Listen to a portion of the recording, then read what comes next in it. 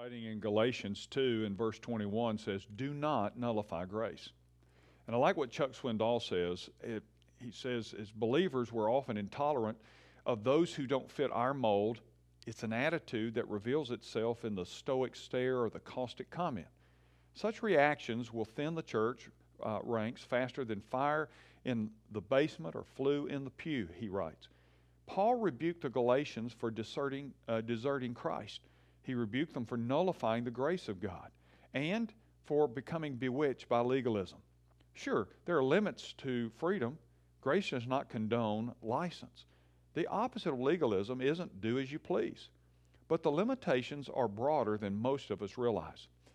Swindoll says, I can't believe, for example, that the only music God smiles on is highbrow or hymns. Nor do I believe the necessary garment for entering the veil is a suit and a tie.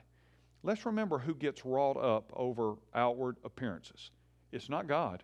The Bible says He looks at the heart. Jesus reserved His strongest and longest sermon for legalists, present-day Pharisees.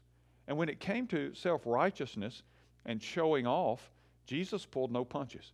He found it was the only way to deal with those who hung around places of worship, detaining and despising others.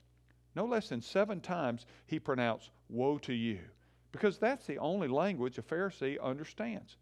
Well, 2 concluding thoughts. If you tend toward Phariseeism in any form, stop it. If you're the type who bullies and looks down on others, you're a 20th century Pharisee. And then second, when modern day Pharisees try to control your life, stop them. Remind those religious phonies that the splinter in your eye is between you and God, and they should pay attention to the tree trunk in their own. I'm Ray Jones, and that's another Heart Truth for your day.